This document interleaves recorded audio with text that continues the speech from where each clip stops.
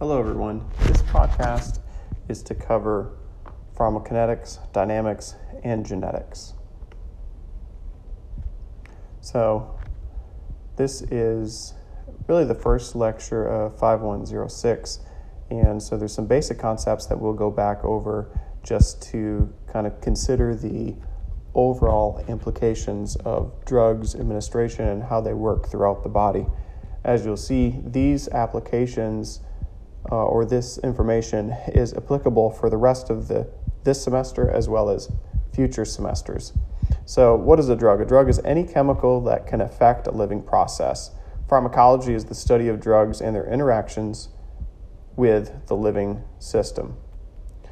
So pharmacokinetics is the activity or fate of the drug in the body, how the body moves the actual drug around. So absorption happens mainly inside of the intestine for most of the medications that we're going to give. So about 80% of medications are administered orally, sublingual, or rectally. When we are talking about oral administration, there's various sites that the medication can be absorbed through. Mainly this is going to happen either in the stomach or the small intestine, eventually through the villi and the microvilli, through then the intestinal cell membrane. Other areas of administration could be IV, IM, or subcutaneous. Using these other routes, we also have to think about other applications of absorptive medicine, or the way that other medications can absorb through, This would include transdermal, topical, inhaled, or intranasal administration routes. Also, otic and optic. There's also vaginal administration of medication. Go back through and touch on the advantages and disadvantages of PO, sublingual, rectal, IV, IM, and sub-Q. Basically what we're looking for here is that PO administration is going to take longer to actually have an effect on the body in most instances. And then once we get into the IV, or gradually get to the IV administration, what you'll see is almost immediate effect in some of the medications, namely the opioids. And that gives us opioids give us a really good starting point for the differences in advantages and disadvantages. So let's discuss the opioid administration. So an oral administration of an opioid, morphine, is going to take longer to start acting on the body, but it's actually going to take longer for the body to break it down. So it's going to actually last longer. It's going to last longer than IM administration, and the IM is going to last longer than the IV administration. But then just the opposite, the PO is going to take longer to have an effect. When we discuss opioids, the IM is going to take longer to have effect than IV, and the IV formulation of an opioid is going to have almost an immediate effect, and so much quicker than the IM or PO administration. So some factors affecting drug absorption. If the formulation of the medication is in some type of sustained release or extended release, other things to consider: the surface area exposure of the actual medication. Is it an elongated pill? Is it a short pill? Does it have a wide surface area for the body to start to break down? Also, the pH environment of the stomach. Sometimes pills are made so they don't break down in the stomach, but they actually go through to the small intestine and are absorbed. And this is when we have to start thinking about food-drug interactions and drug-drug interactions. Both of those can affect drug absorption, but also in the setting of an acute injury or, acute illness, the body's blood flow, health status, and the ability to absorb medications is going to be altered at times.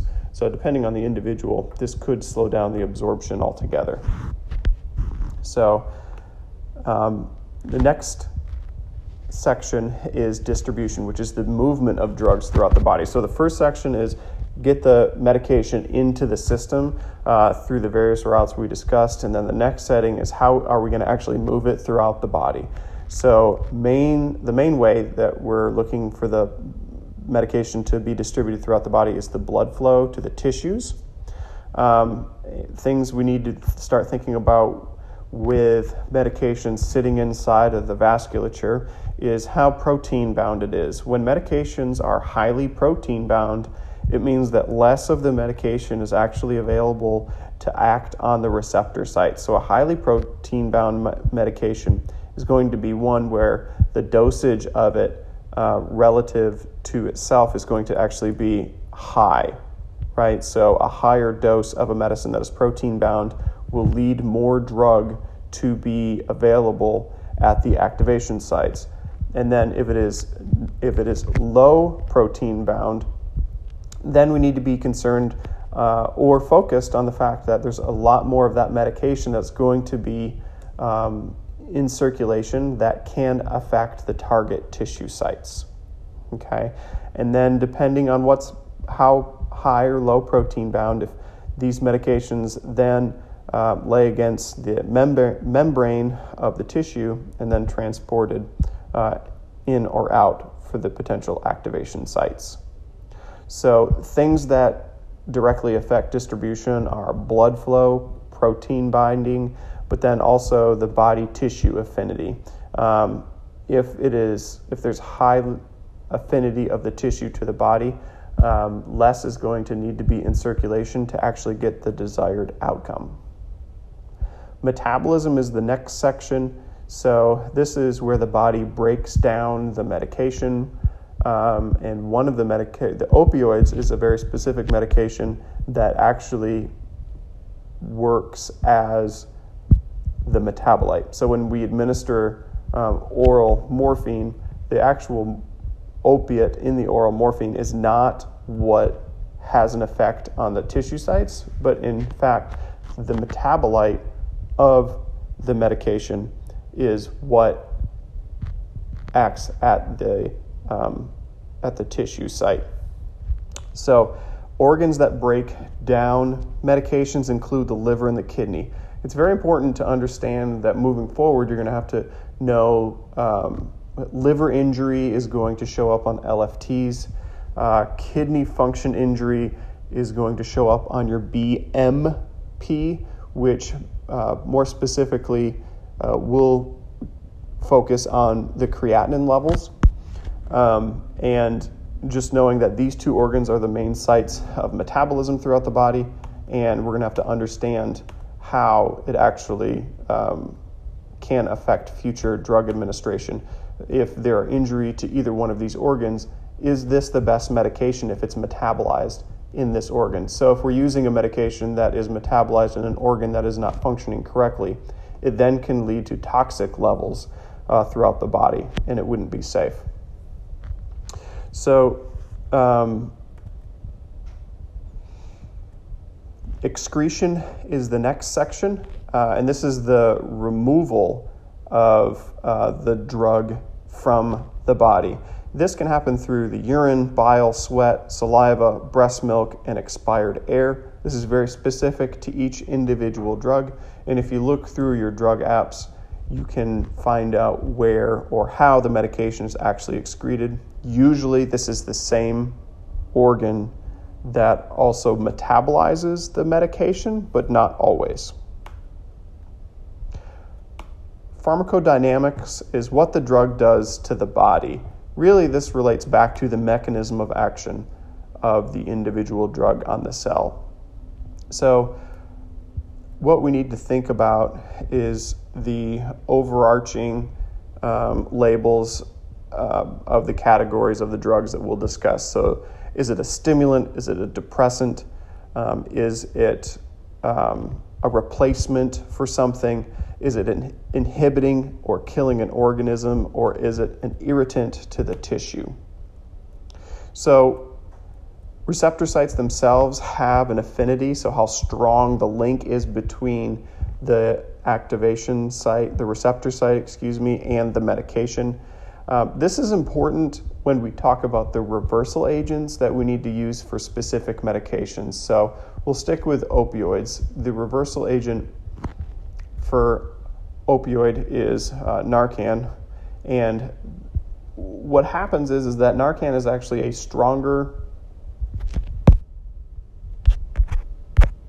a stronger pull to the actual receptor site than does the original opioid.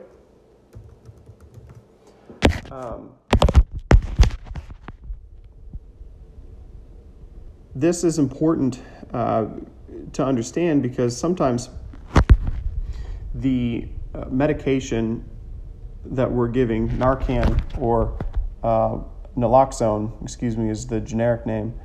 Sometimes we also have to understand that just because it's stronger, we have to think that at some point it's going to burn off quicker as well. So some of the reversal agents are stronger than the original medication, but they don't last as long. So we have to be concerned about readministration of these drugs when we're trying to pull off the original medication. And that leads us to the agonist versus antagonist. So an agonist is a medication that's producing the same as the body's internal response when that receptor site is stimulated. And then an antagonist is when the medication latches onto that same receptor site, but it inhibits the internal response from occurring. Looking at overall, what we are then looking inside of the inside of the body at the serum level concentrations of medications, then we start thinking about toxic levels as well as minimum effective concentration, or the MEC. So the toxic levels is a level of drug inside of the body that is going to lead to end organ damage. And that could be against the kidneys or the ears or the liver or the brain or the heart. So that means that we've overshot our goal. So the goal is actually what's called the therapeutic range. The therapeutic range is the area between the toxic level concentration and the minimum effective concentration. One example of a medication that we specifically want above the minimum effective concentration is antibiotics.